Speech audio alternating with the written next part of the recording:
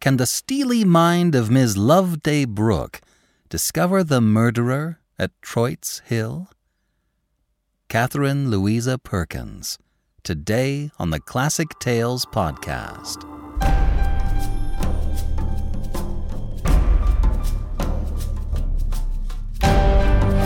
Welcome to the Classic Tales podcast. Thank you for listening. Thank you to all of our financial supporters. We couldn't do this without you. With the pandemic still nipping at our heels and grasping at our throats, we need your help more than ever. Thank you so much for stepping up and helping us to keep going strong. I hope you enjoy and take advantage of the monthly coupon codes. App users can hear the poem Song by Edmund Waller in the special features area of their app. September sleuths continue with our introduction of Ms. Loveday Brooke, the creation of Catherine Louisa Pirkins. Ms. Pirkins' first major novel, Disappeared from Her Home, represented her foray into the mystery genre and is celebrated largely as the first incidence of a female detective heroine written by a female author in the casebook format of detective fiction. She wrote a total of 14 novels and is most celebrated for her creation of Loveday Brooke, who is the heroine of today's story. Now for our personal moment. On Sunday, we took a drive up the canyon. We only live 20 minutes away from Sundance, so about this time we like to take a drive on Sunday and check out the leaves as they start to change.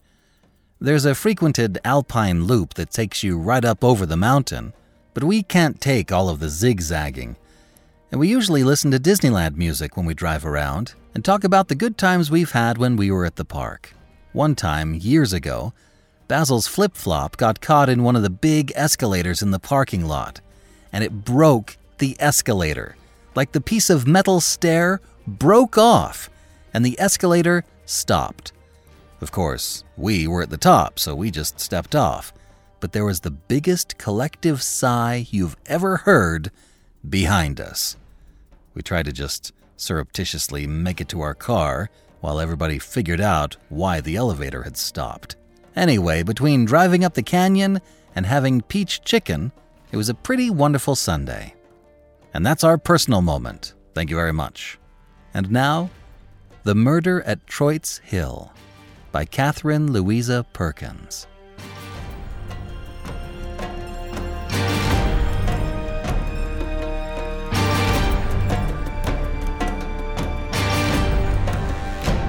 Griffiths of the Newcastle Constabulary has the case in hand, said Mr. Dyer. Those Newcastle men are keen-witted, shrewd fellows, and very jealous of outside interference. They only sent to me under protest, as it were, because they wanted your sharp wits at work inside the house. I suppose throughout I am to work with Griffiths, not with you? Said Miss Brooke. Yes. When I have given you an outline, the facts of the case, I simply have nothing more to do with it, and you must depend on Griffiths for any assistance of any sort that you may require. Here, with a swing, Mr. Dyer opened his big ledger and turned rapidly over its leaves till he came to the heading Troyte's Hill, and the date September 6th. I'm all attention, said Loveday, leaning back in her chair in the attitude of a listener. The murdered man, resumed Mr. Dyer, is a certain Alexander Henderson, usually known as Old Sandy, lodgekeeper to Mr. Craven of Troyte's Hill, Cumberland. The lodge consists merely of 2 rooms on the ground floor, a bedroom and a sitting room. These Sandy occupied alone, having neither kith nor kin of any degree. On the morning of September 6th, some children going up to the house with milk from the farm noticed that Sandy's bedroom window stood wide open. Curiosity prompted them to peep in, and then to their horror they saw old Sandy, in his nightshirt, lying dead on the floor, as if he had fallen backward from the window. They raised an alarm, and on examination it was found that death had ensued from a heavy blow on the temple, given either by a strong fist or some blunt instrument.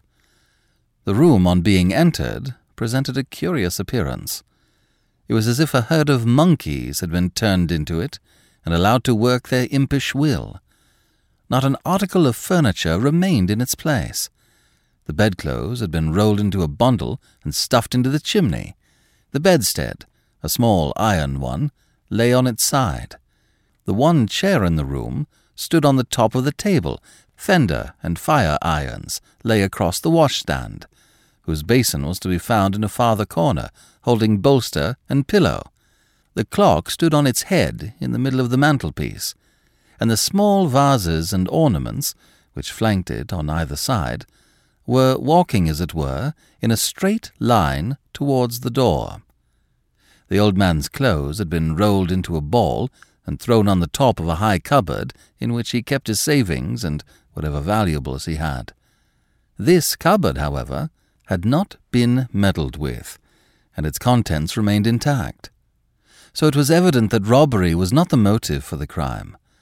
At the inquest, subsequently held, a verdict of willful murder against some person or persons unknown was returned. The local police are diligently investigating the affair, but as yet no arrests have been made. The opinion that at present prevails in the neighborhood is that the crime has been perpetrated by some lunatic, escaped or otherwise, and enquiries are being made at the local asylums as to missing or lately released inmates. Griffiths, however, tells me that his suspicions set in another direction. Did anything of importance transpire at the inquest? Nothing specially important.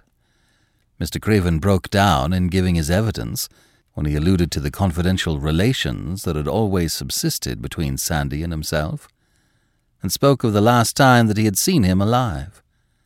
The evidence of the butler and one or two of the female servants seems clear enough, and they let fall something of a hint that Sandy was not altogether a favourite among them, on account of the overbearing manner in which he used his influence with his master. Young Mr. Craven, a youth of about 19, home from Oxford for the long vacation, was not present at the inquest. A doctor's certificate was put in stating that he was suffering from typhoid fever and could not leave his bed without risk to his life. Now, this young man is a thoroughly bad sort, and as much a gentleman blackleg as it is possible for such a young fellow to be.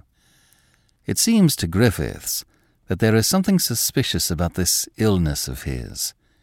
He came back from Oxford on the verge of delirium tremens, pulled round from that, and then suddenly, on the day after the murder, Mrs. Craven rings the bell, announces that he has developed typhoid fever, and orders a doctor to be sent for. What sort of man is Mr. Craven Senior? He seems to be a quiet old fellow, a scholar and learned philologist. Neither his neighbours nor his family see much of him. He almost lives in his study, writing a treatise, in 7 or 8 volumes on comparative philology. He is not a rich man. Troyte's Hill, though it carries position in the county, is not a paying property, and Mr. Craven is unable to keep it up properly. I am told he has had to cut down expenses in all directions in order to send his son to college, and his daughter from first to last has been entirely educated by her mother. Mr. Craven was originally intended for the church, but for some reason or other, when his college career came to an end, he did not present himself for ordination, went out to Natal instead, where he obtained some civil appointment and where he remained for about 15 years. Henderson was his servant during the latter portion of his Oxford career, and must have been greatly respected by him, for although the remuneration derived from his appointment at Natal was small, he paid Sandy a regular yearly allowance out of it. When, about 10 years ago, he succeeded to Troyte's Hill on the death of his elder brother, and returned home with his family, Sandy was immediately installed as lodge-keeper, and at so high a rate of pay that the butler's wages were cut down to meet it. Ah, that wouldn't improve the butler's feelings towards him, ejaculated Loveday. Mr. Dyer went on. But in spite of his high wages, he doesn't appear to have troubled much about his duties as lodge-keeper, for they were performed, as a rule, by the gardener's boy, while he took his meals and passed his time at the house, and speaking generally, put his finger into every pie. You know the old adage respecting the servant of 21 years standing: 7 years my servant, 7 years my equal, 7 years my master. Well, it appears to have held good in the case of Mr. Craven and Sandy.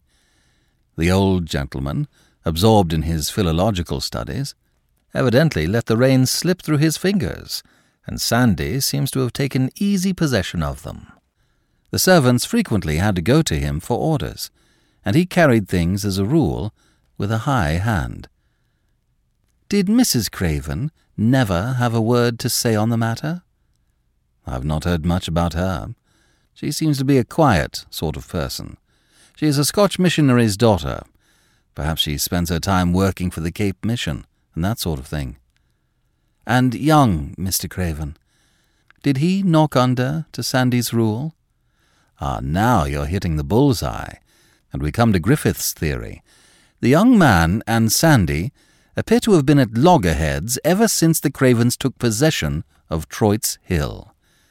As a schoolboy, Master Harry defied Sandy and threatened him with his hunting crop, and subsequently, as a young man, has used strenuous endeavours to put the old servant in his place. On the day before the murder, Griffiths says, there was a terrible scene between the two, in which the young gentleman, in the presence of several witnesses, made use of strong language and threatened the old man's life. Now, Miss Brooke, I have told you all the circumstances of the case so far as I know them. For fuller particulars, I must refer you to Griffiths. He no doubt will meet you at Grenfell, the nearest station to Troyte's Hill, and tell you in what capacity he has procured for you an entrance into the house. And by the way, he has wired to me this morning that he hopes you will be able to save the Scotch Express tonight. Loveday expressed her readiness to comply with Mr. Griffith's wishes. I shall be glad, said Mr. Dyer, as he shook hands with her at the office door, to see you immediately on your return.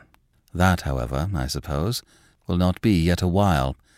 This promises, I fancy, to be a longish affair. This was said interrogatively. I haven't the least idea on the matter, answered Loveday. I start my work without theory of any sort. In fact, I may say, with my mind a perfect blank. And anyone who had caught a glimpse of her blank, expressionless features, as she said this, would have taken her at her word. Grenfell, the nearest post-town to Troyte's Hill, is a fairly busy, populous little town, looking south towards the Black Country, and northwards to low, barren hills. Preeminent among these stands Troyte's Hill, famed in the old days as a border keep, and possibly at a still earlier date as a Druid stronghold. At a small inn at Grenfell, dignified by the title of the Station Hotel, Mr. Griffiths of the Newcastle Constabulary met Loveday and still further initiated her into the mysteries of the Troyte's Hill murder. "A little of the first excitement has subsided," he said after preliminary greetings had been exchanged.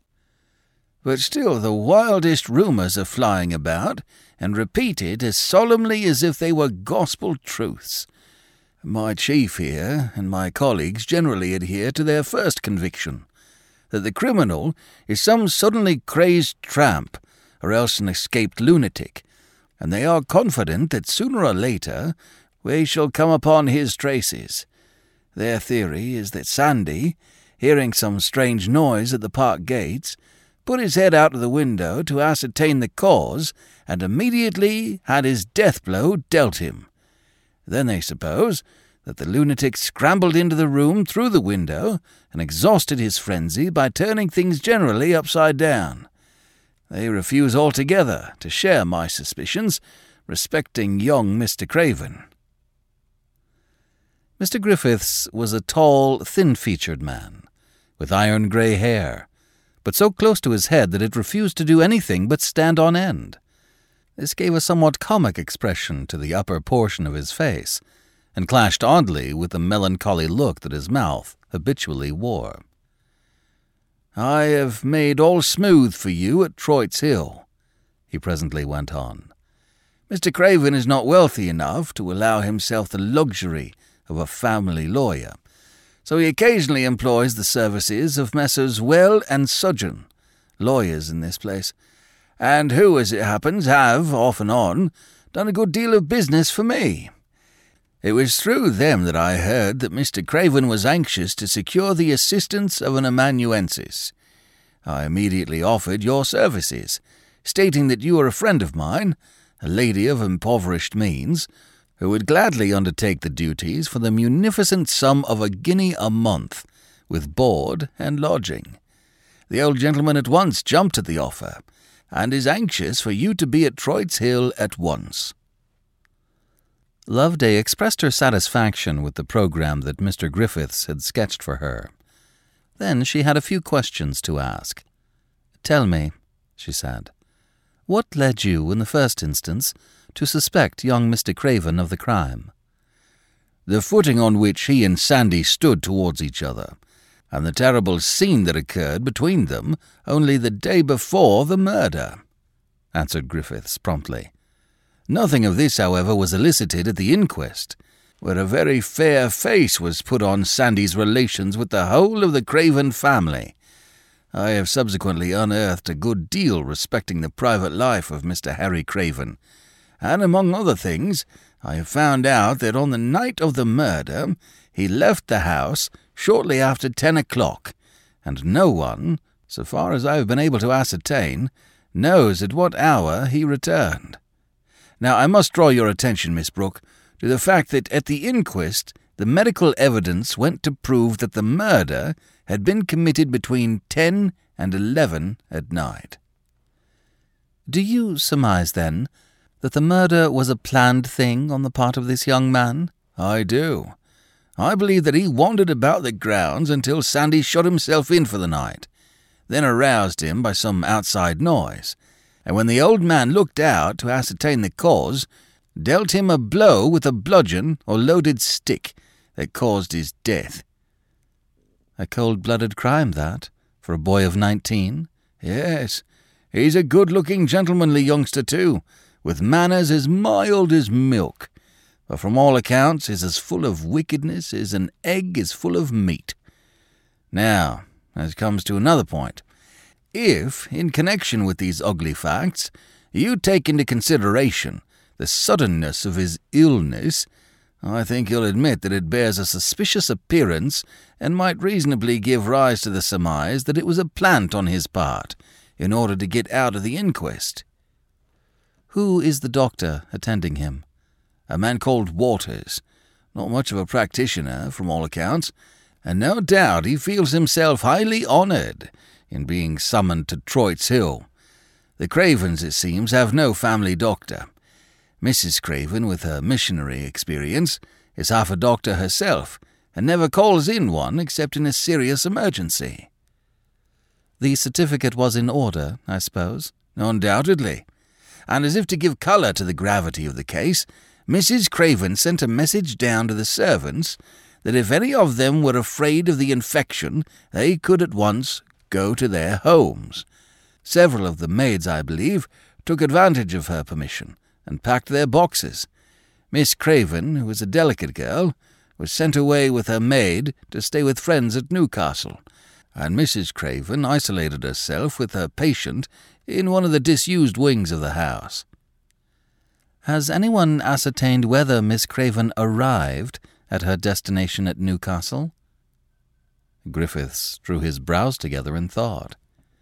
"I did not see any necessity for such a thing," he answered. "I don't quite follow you. What do you mean to imply?" "Oh, nothing. I don't suppose it matters much. It might have been interesting as a side issue." She broke off for a moment, then added, "Now tell me a little about the butler, the man whose wages were cut down to increase Sandy's pay." "Old John Hales. He's a thoroughly worthy, respectable man. He was butler for 5 or 6 years to Mr. Craven's brother, when he was master of Troyte's Hill, and then took duty under this Mr. Craven. There's no ground for suspicion in that quarter. Hale's exclamation when he heard of the murder is quite enough to stamp him as an innocent man. "Serve the old idiot right," he cried. "I couldn't pump up a tear for him if I tried for a month of Sundays." Now I ask it, Miss Brooke, a guilty man wouldn't dare make such a speech as that. You think not? Griffiths stared at her. I'm a little disappointed in her, he thought. I'm afraid her powers have been slightly exaggerated if she can't see such a straightforward thing as that. Aloud he said, a little sharply, "Well, I don't stand alone in my thinking. No one yet has breathed a word against Hales, and if they did, I've no doubt he could prove an alibi without any trouble, for he lives in the house, and everybody has a good word for him." "I suppose Sandy's lodge has been put into order by this time?" "Yes. After the inquest, when all possible evidence had been taken, everything was put straight." "At the inquest it was stated that no marks of footsteps could be traced in any direction?" "The long drought we've had would render such a thing impossible, let alone the fact that Sandy's lodge stands right on the gravel drive, without flower beds or grass borders or any sort around it. But look here, Miss Brooke, don't you be wasting your time over the lodge and its surroundings. Every iota of fact on the matter has been gone through over and over again by me and my chief. What we want you to do is to go straight into the house and concentrate attention on Master Harry's sick room, and find out what's going on there. What he did outside the house on the night of the 6th, I've no doubt I shall be able to find out for myself. Now, Miss Brooke, you've asked me no end of questions, to which I have replied as fully as it was in my power to do. Will you be good enough to answer one question that I wish to put, as straightforwardly as I have answered yours? You have had fullest particulars given you of the condition of Sandy's room when the police entered it on the morning after the murder. No doubt, at the present moment, you can see it all in your mind's eye. The bedstead on its side, the clock on its head, the bedclothes halfway up the chimney, the little vases and ornaments walking in a straight line towards the door." Loveday bowed her head. "Very well. Now, will you be good enough to tell me what this scene of confusion recalls to your mind before anything else?" "The room of an unpopular Oxford freshman after a raid upon it by undergrads," answered Loveday promptly. Mr. Griffiths rubbed his hands. "Quite so," he ejaculated.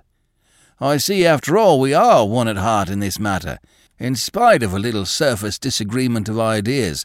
Depend upon it, by and by, like the engineers tunnelling from different quarters under the Alps, we shall meet at the same point and shake hands. By the way, I've arranged for daily communication between us through the postboy who takes the letters to Troyte's Hill. He is trustworthy, and any letter you give him for me will find its way into my hands within the hour." It was about 3:00 in the afternoon when Loveday drove in through the park gates of Troyte's Hill, past the lodge where old Sandy had met with his death. It was a pretty little cottage, covered with Virginia creeper and wild honeysuckle, and showing no outward sign of the tragedy that had been enacted within. The park and pleasure grounds of Troyte's Hill were extensive, and the house itself was a somewhat imposing red brick structure, built, possibly, at the time when Dutch William's taste had grown popular in the country. Its frontage presented a somewhat forlorn appearance, its center windows, a square of 8, alone seeming to show signs of occupation.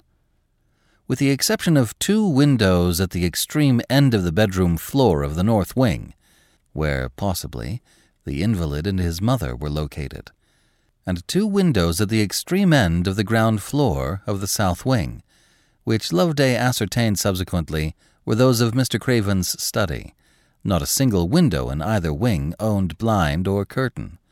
The wings were extensive, and it was easy to understand that at the extreme end of the one, The fever patient would be isolated from the rest of the household, and that at the extreme end of the other, Mr. Craven could secure the quiet and freedom from interruption which, no doubt, were essential to the due prosecution of his philological studies. Alike on the house and ill-kept grounds were present the stamp of the smallness of the income of the master and owner of the place. The terrace, which ran the length of the house in front, and onto which every window on the ground floor opened, was miserably out of repair. Not a lintel or doorpost, window ledge or balcony, but which seemed to cry aloud for the touch of the painter. Pity me, I have seen better days. Loveday could fancy written as a legend across the red brick porch that gave entrance to the old house. The butler, John Hales, admitted Loveday, shouldered her portmanteau, and told her he would show her to her room. He was a tall, powerfully built man, with a ruddy face and dogged expression of countenance. It was easy to understand that, off and on, there must have been many a sharp encounter between him and old Sandy. He treated Loveday in an easy, familiar fashion, evidently considering that an amanuensis took much the same rank as a nursery governess, that is to say, a little below a lady's maid and a little above a housemaid.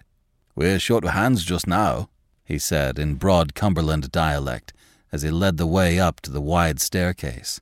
"Some of the lasses downstairs took fright at the fever and went home.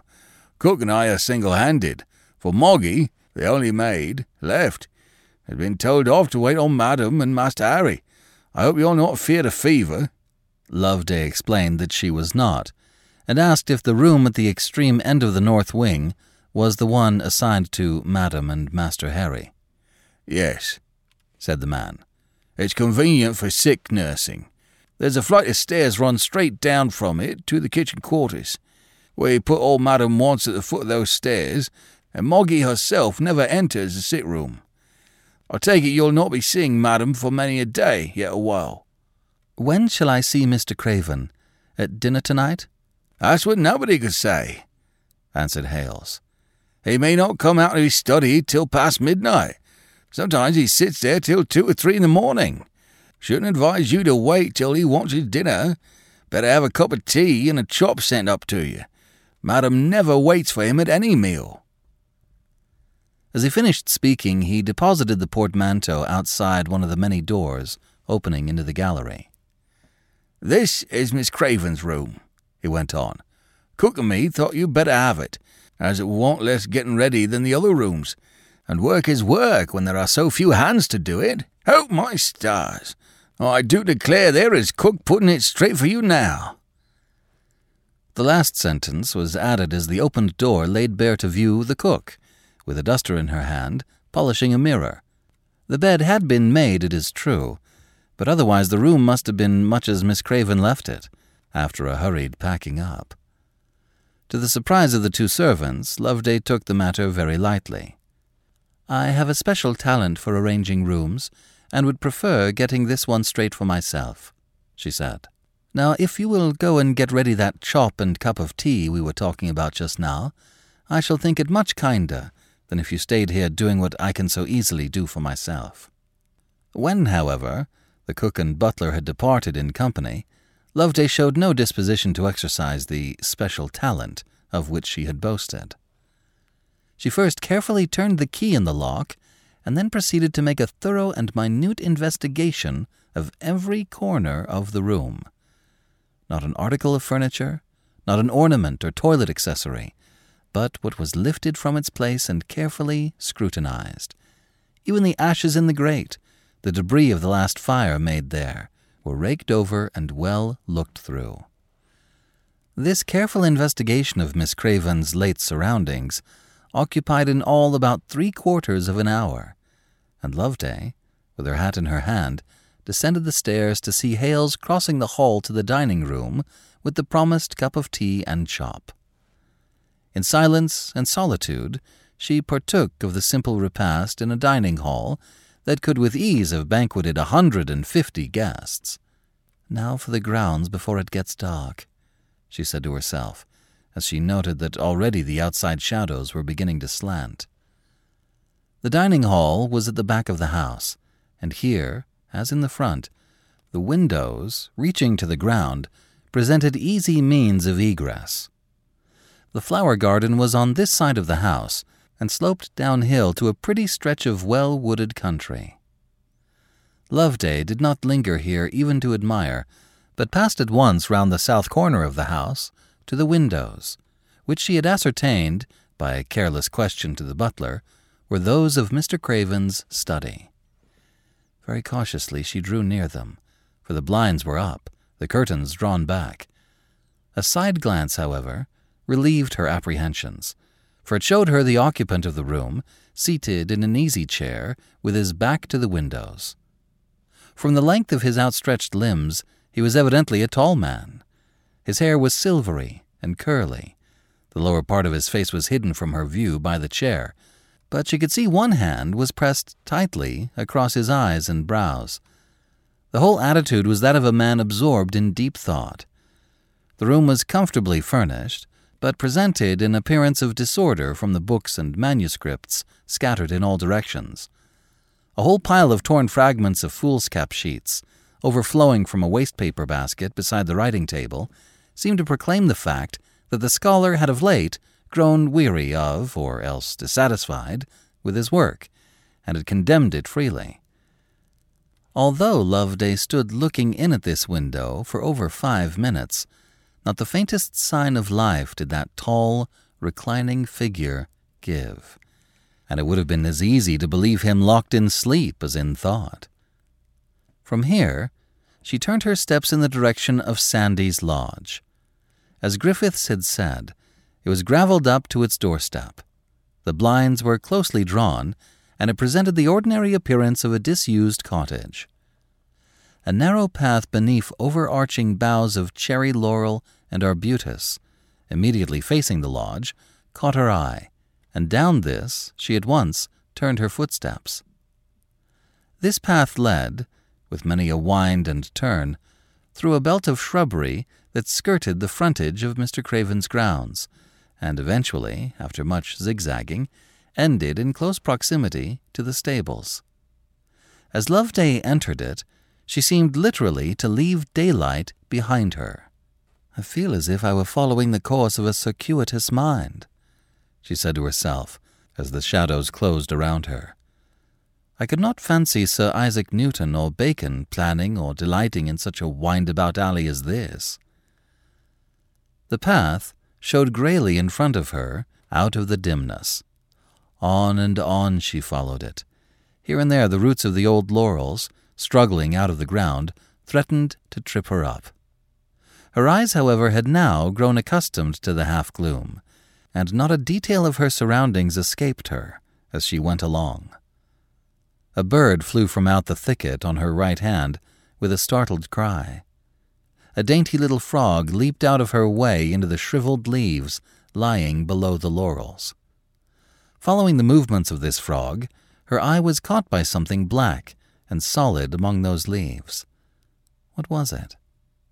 A bundle. A shiny black coat?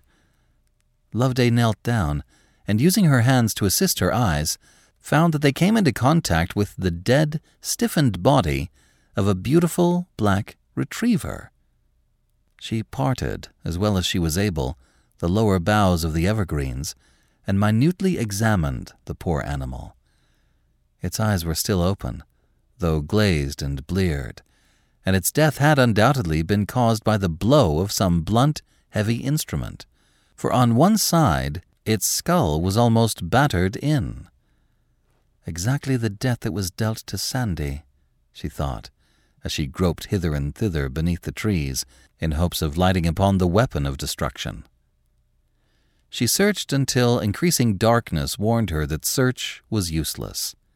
Then, still following the zigzagging path, she made her way out by the stables and thence back to the house.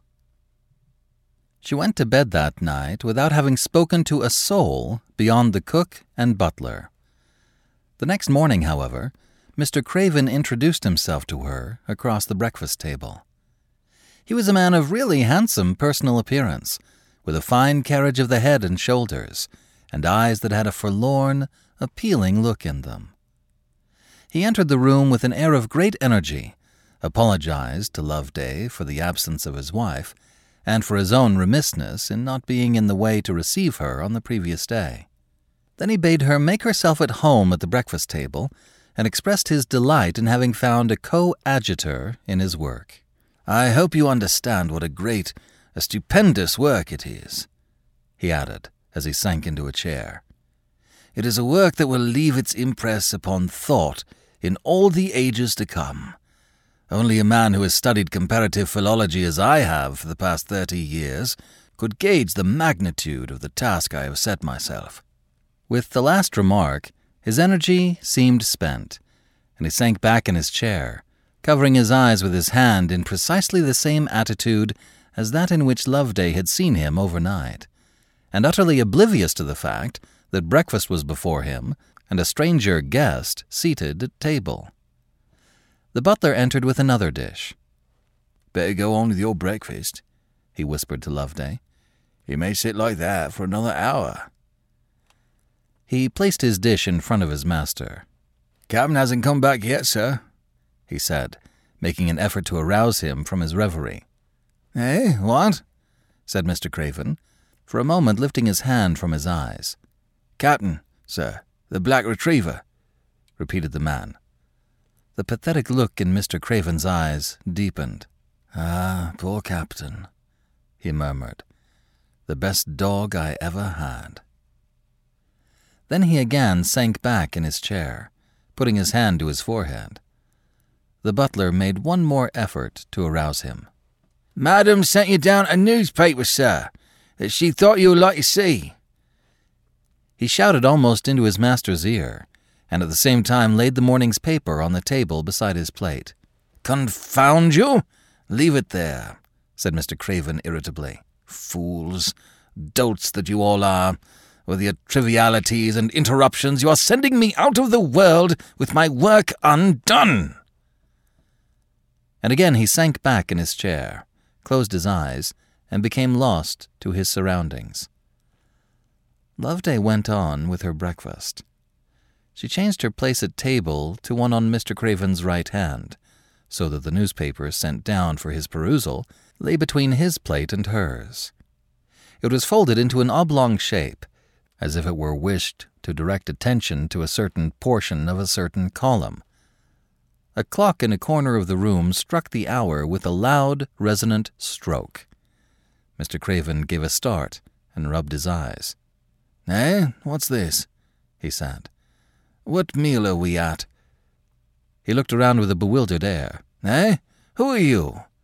he went on, staring hard at Loveday. "What are you doing here? Where's Nina? Where's Harry?" Loveday began to explain, and gradually recollection seemed to come back to him. "Ah, yes, he said. "I remember. You've come to assist me with my great work. You promised, you know, to help me out of the hole I've got into. Very enthusiastic, I remember they said you were, on certain abstruse points in comparative philology. Now, Miss... I've forgotten your name. Tell me a little of what you know about the elemental sounds of speech that are common to all languages. Now, to how many would you reduce those elemental sounds? To 6, 8, 9? No, we won't discuss the matter here. The cups and saucers distract me. Come into my den at the other end of the house. We'll have perfect quiet there." And utterly ignoring the fact that he had not as yet broken his fast, he rose from the table, seized Loveday by the wrist, and led her out of the room and down the long corridor that led through the south wing to his study. But seated in that study, his energy once more speedily exhausted itself. He placed Loveday in a comfortable chair at his writing table, consulted her taste as to pens, and spread a sheet of foolscap before her. Then he settled himself in his easy chair, with his back to the light, as if he were about to dictate folios to her. In a loud, distinct voice, he repeated the title of his learned work, then its subdivision, then the number and heading of the chapter that was at present engaging his attention. Then he put his hand to his head. "It's the elemental sounds that are my stumbling block," he said.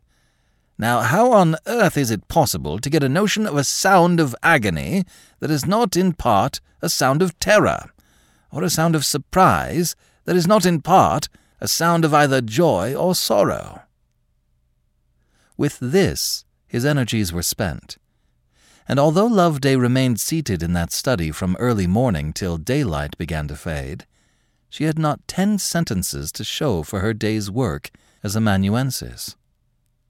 Loveday in all spent only 2 clear days at Troyte's Hill. On the evening of the first of those days, Detective Griffiths received, through the trustworthy postboy, the following brief note from her. "I have found out that Hales owed Sandy close upon £100, which he had borrowed at various times. I don't know whether you will think this fact of any importance. L.B." Mr. Griffiths repeated the last sentence blankly. "If Harry Craven were put upon his defence, his counsel, I take it, would consider the fact of first importance," he muttered. And for the remainder of that day Mr. Griffiths went about his work in a perturbed state of mind, doubtful whether to hold or to let go his theory concerning Harry Craven's guilt. The next morning there came another brief note from Loveday, which ran thus. "As a matter of collateral interest, find out if a person, calling himself Harold Cousins, sailed 2 days ago from London docks for Natal in the Bonnie Dundee." To this missive Loveday received, in reply, the following somewhat lengthy dispatch. "I do not quite see the drift of your last note, but have wired to our agents in London to carry out its suggestion. On my part, I have important news to communicate. I have found out what Harry Craven's business out of doors was on the night of the murder, and at my instance a warrant has been issued for his arrest. This warrant it will be my duty to serve on him in the course of today. Things are beginning to look very black against him, and I am convinced his illness is all a sham. I have seen Waters, the man who is supposed to be attending him, and have driven him into a corner and made him admit that he has only seen young Craven once, on the first day of his illness, and that he gave his certificate entirely on the strength of what Mrs. Craven told him of her son's condition. On the occasion of this, his first and only visit, the lady, it seems, also told him that it would not be necessary for him to continue his attendance, as she quite felt herself competent to treat the case, having had so much experience in fever cases among the blacks at Natal. As I left Waters' house, after eliciting this important information, I was accosted by a man who keeps a low-class inn in the place, McQueen by name. He said that he wished to speak to me on a matter of importance. To make a long story short, this McQueen stated that on the night of the 6th, shortly after 11 o'clock, Harry Craven came to his house, bringing with him a valuable piece of plate, a handsome épergne, and requested him to lend him £100 on it, as he hadn't a penny in his pocket. McQueen complied with his request to the extent of 10 sovereigns, and now, in a fit of nervous terror, comes to me to confess himself a receiver of stolen goods and play the honest man. He says he noticed that the young gentleman was very much agitated as he made the request, and he also begged him to mention his visit to no one. Now, I am curious to learn how Master Harry will get over the fact that he passed the lodge at the hour at which the murder was most probably committed, or how he will get out of the dilemma of having repassed the lodge on his way back to the house, and not notice the wide-open window with the full moon shining down on it. Another word, keep out of the way when I arrive at the house, somewhere between 2 and 3 in the afternoon to serve the warrant. I do not wish your professional capacity to get wind, for you will most likely yet be of some use to us in the house. S.G. Loveday read this note, seated at Mr. Craven's writing table, with the old gentleman himself reclining motionless beside her in his easy chair. A little smile played about the corners of her mouth as she read over again the words, "For you will most likely yet be of some use to us in the house." Loveday's second day in Mr. Craven's study promised to be as unfruitful as the first. For fully an hour after she had received Griffith's note, she sat at the writing table with her pen in her hand, ready to transcribe Mr. Craven's inspirations. Beyond, however, the phrase, muttered with closed eyes, "It's all here, in my brain, but I can't put it into words." Not a half-syllable escaped his lips. At the end of that hour, the sound of footsteps on the outside gravel made her turn her head towards the window. It was Griffiths, approaching with 2 constables. She heard the hall door opened to admit them, but beyond that, not a sound reached her ear, and she realized how fully she was cut off from communication with the rest of the household at the farther end of this unoccupied wing. Mr. Craven, still reclining in his semi-trance, evidently had not the faintest suspicion that so important an event as the arrest of his only son on a charge of murder was about to be enacted in the house. Meantime, Griffiths and his constables had mounted the stairs leading to the north wing, and were being guided through the corridors to the sick room by the flying figure of Moggy, the maid. "Hoot, mistress!" cried the girl. "Here are 3 men coming up the stairs. Policemen, every one of 'em. Will you come and ask them what they be wanting?" Outside the door of the sick room stood Mrs. Craven, a tall, sharp-featured woman with sandy hair going rapidly grey. "What is the meaning of this? What is your business here?" she said haughtily, addressing Griffiths, who headed the party. Griffiths respectfully explained what his business was, and requested her to stand on one side that he might enter her son's room. "That is my daughter's room. Satisfy yourself of the fact," said the lady, throwing back the door as she spoke. And Griffiths and his confreres entered, to find pretty Miss Craven, looking very white and scared, seated beside a fire in a long flowing robe de chambre. Griffiths departed in haste and confusion, without the chance of a professional talk with Loveday.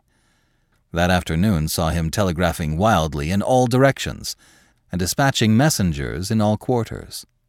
Finally, he spent over an hour drawing up an elaborate report to his chief at Newcastle, assuring him of the identity of one Harold Cousins, who had sailed in the Bonnie Dundee for Natal, with Harry Craven of Troyte's Hill, and advising that the police authorities in that faraway district should be immediately communicated with. The ink had not dried on the pen with which this report was written before a note in Loveday's writing was put into his hand. Loveday evidently had had some difficulty in finding a messenger for this note, for it was brought by a gardener's boy, who informed Griffiths that the lady had said he would receive a gold sovereign if he delivered the letter all right. Griffiths paid the boy and dismissed him, and then proceeded to read Loveday's communication. It was written hurriedly in pencil and ran as follows. "Things are getting critical here. Directly you receive this, come up to the house with 2 of your men and post yourselves anywhere in the grounds where you can see and not be seen. There will be no difficulty in this, for it will be dark by the time you are able to get there. I am not sure whether I shall want your aid tonight, but you had better keep in the grounds until morning in case of need. And above all, never once lose sight of the study windows." This was underscored. "If I put a lamp with a green shade in one of those windows, do not lose a moment in entering by that window, which I will contrive to keep unlocked." Detective Griffiths rubbed his forehead, rubbed his eyes, as he finished reading this. "Well, I dare say it's all right," he said, "but I'm bothered, that's all. And for the life of me I can't see one step of the way she is going." He looked at his watch. The hands pointed to 6:15. The short September day was drawing rapidly to a close. A good 5 miles lay between him and Troyte's Hill. There was evidently not a moment to lose.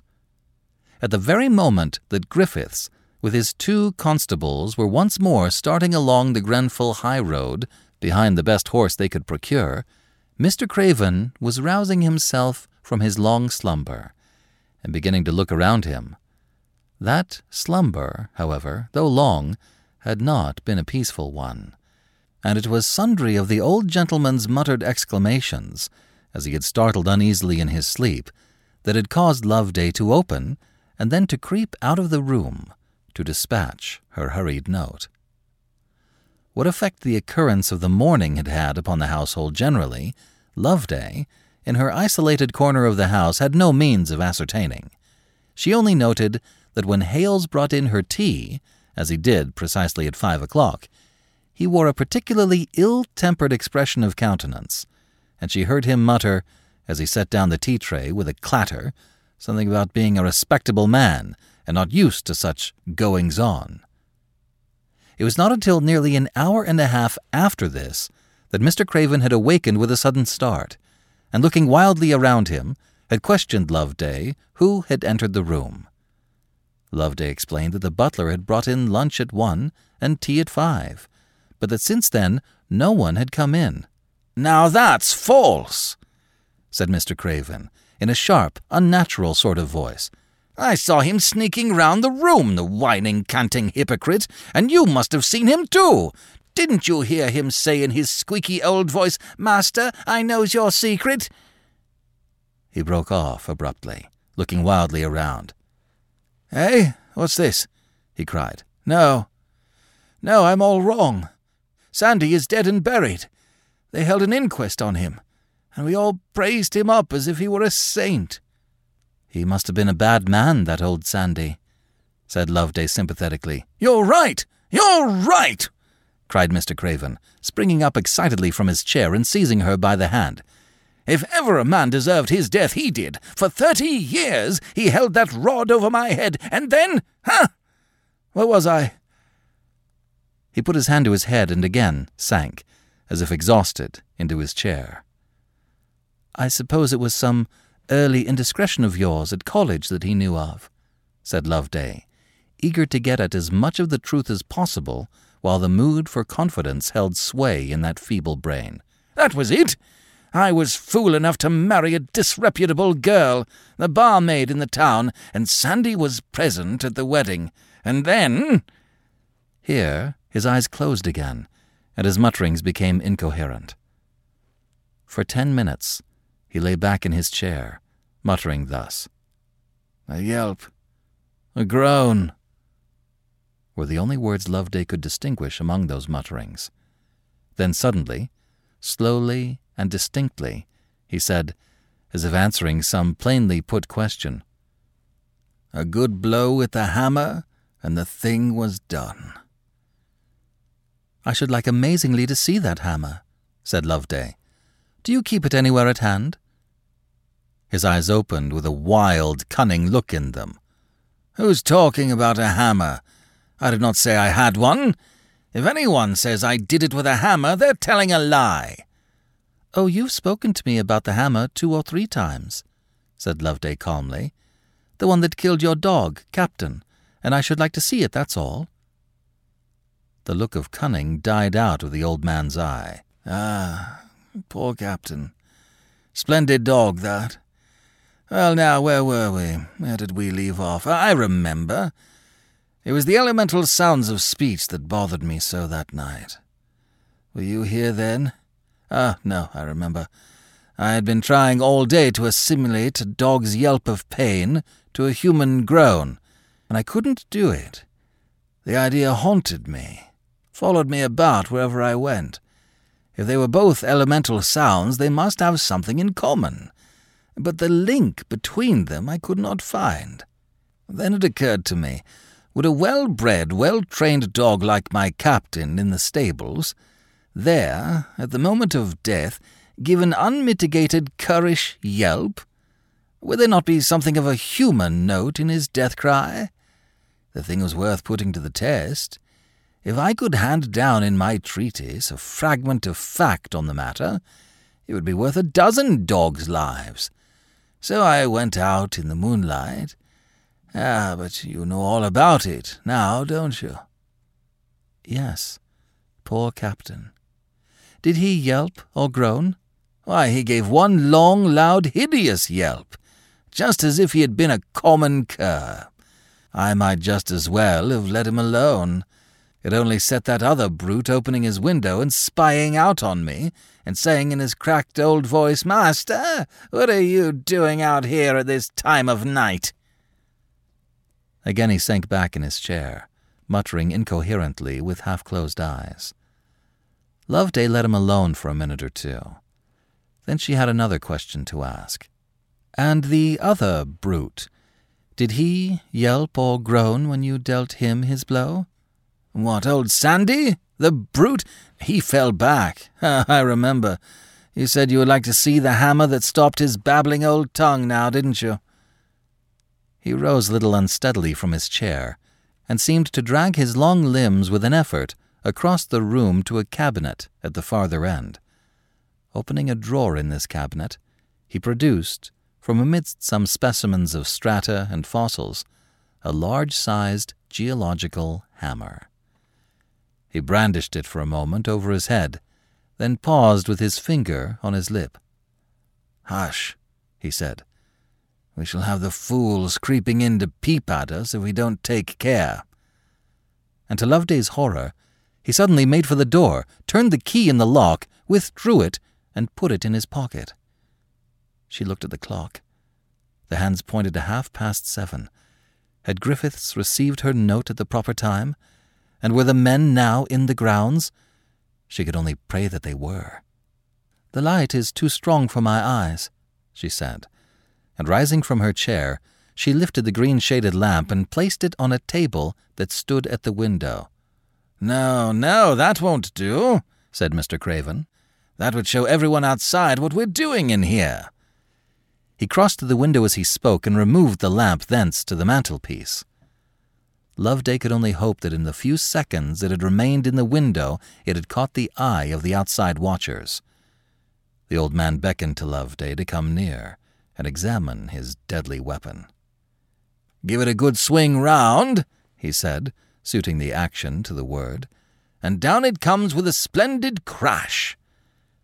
And he brought the hammer round within an inch of Loveday's forehead.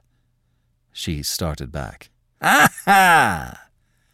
He laughed harshly and unnaturally, with the light of madness dancing in his eyes now.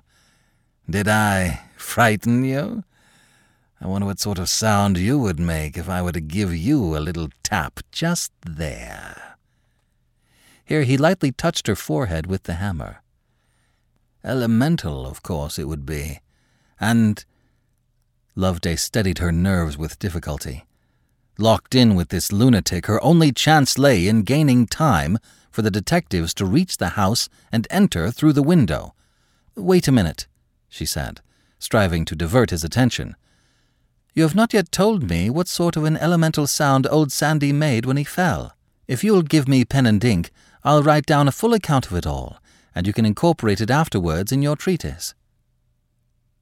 For a moment a look of real pleasure flitted across the old man's face. Then it faded.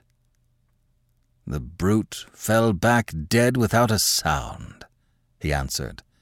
"It was all for nothing, that night's work. Yet not altogether for nothing. Now, I don't mind owning I would do it all over again to get the wild thrill of joy at my heart that I had when I looked down into that old man's dead face and felt myself free at last. Free at last!" His voice rang out excitedly. Once more he brought his hammer round with an ugly swing. "For a moment I was a young man again. I leapt into his room. The moon was shining full in through the window. I thought of my old college days and the fun we used to have at Pembroke. Topsy-turvy, I turned everything." He broke off abruptly and drew a step nearer to Loveday. "The pity of it all was," he said, suddenly dropping from his high, excited tone to a low, pathetic one, "that he fell without a sound of any sort." Here he drew another step nearer. "I wonder," he said, then broke off again and came close to Loveday's side. "It has only this moment occurred to me," he said, now with his lips close to Loveday's ear, "that a woman in her death agony would be much more likely to give utterance to an elemental sound than a man." He raised his hammer, and Loveday fled to the window and was lifted from the outside by 3 pairs of strong arms. "I thought I was conducting my very last case. I never had such a narrow escape before," said Loveday, as she stood talking with Mr. Griffiths on the Grenfell platform, awaiting the train to carry her back to London. "It seems strange that no one before suspected the old gentleman's sanity.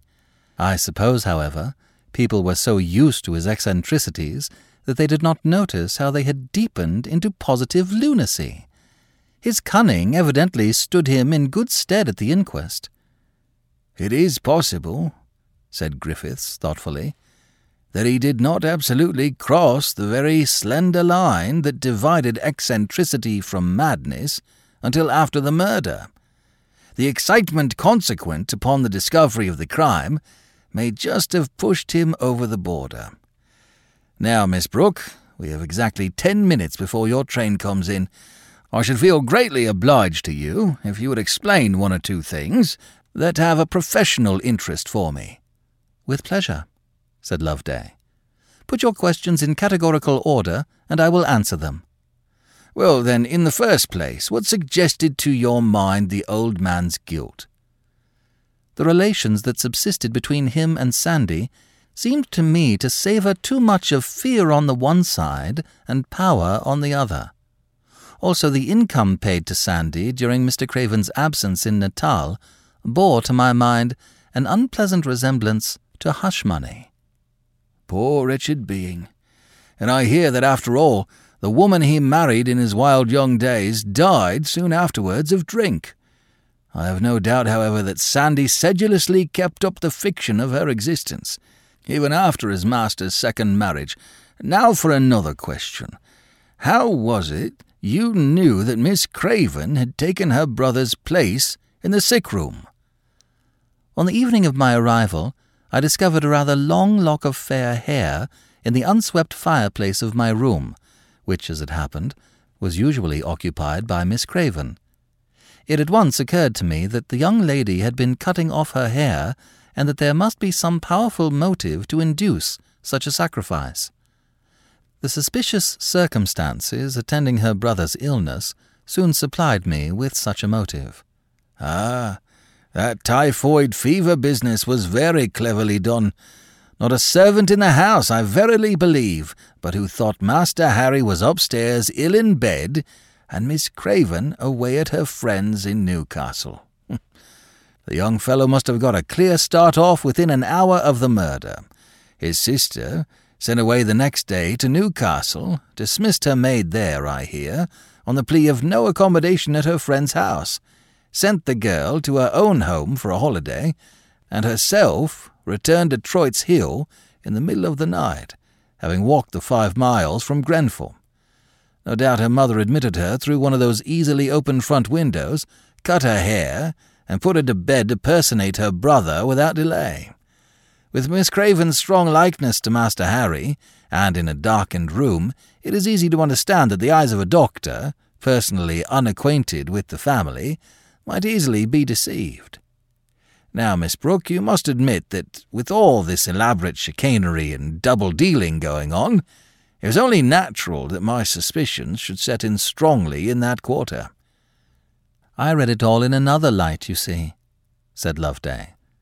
"It seemed to me that the mother, knowing her son's evil proclivities, believed in his guilt, in spite, possibly, of his assertions of innocence. The son, most likely on his way back to the house after pledging the family plate, had met old Mr. Craven with the hammer in his hand. Seeing, no doubt, how impossible it would be for him to clear himself without incriminating his father, he preferred flight to Natal to giving evidence at the inquest."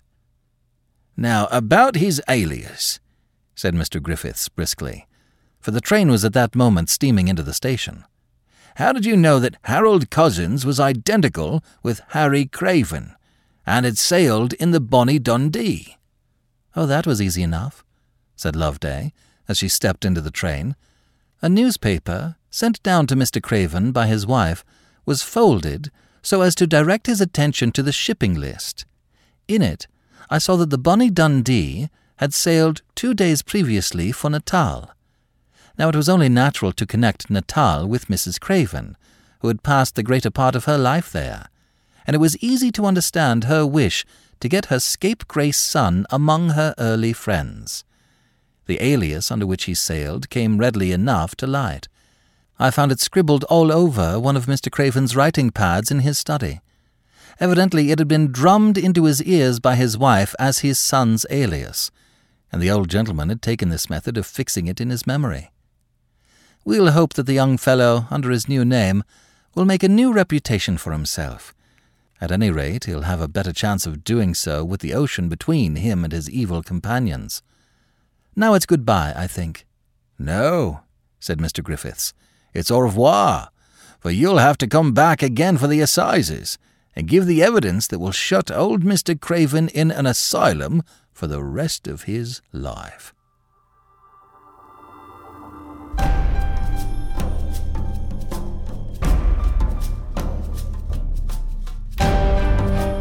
This is B.J. Harrison. I hope you've enjoyed this unabridged production of The Murder at Troyte's Hill by Catherine Louisa Pirkins. If you have enjoyed this book, feel free to visit our new website at classictalesaudiobooks.com and sign up to be a financial supporter for as little as $5 a month. The supporter program is a study in over-delivery. Give it a try and see how you like it. Thank you for joining me today and allowing classic literature to awaken your better self. Please join me every week, and we'll rediscover the greatest stories ever put to paper.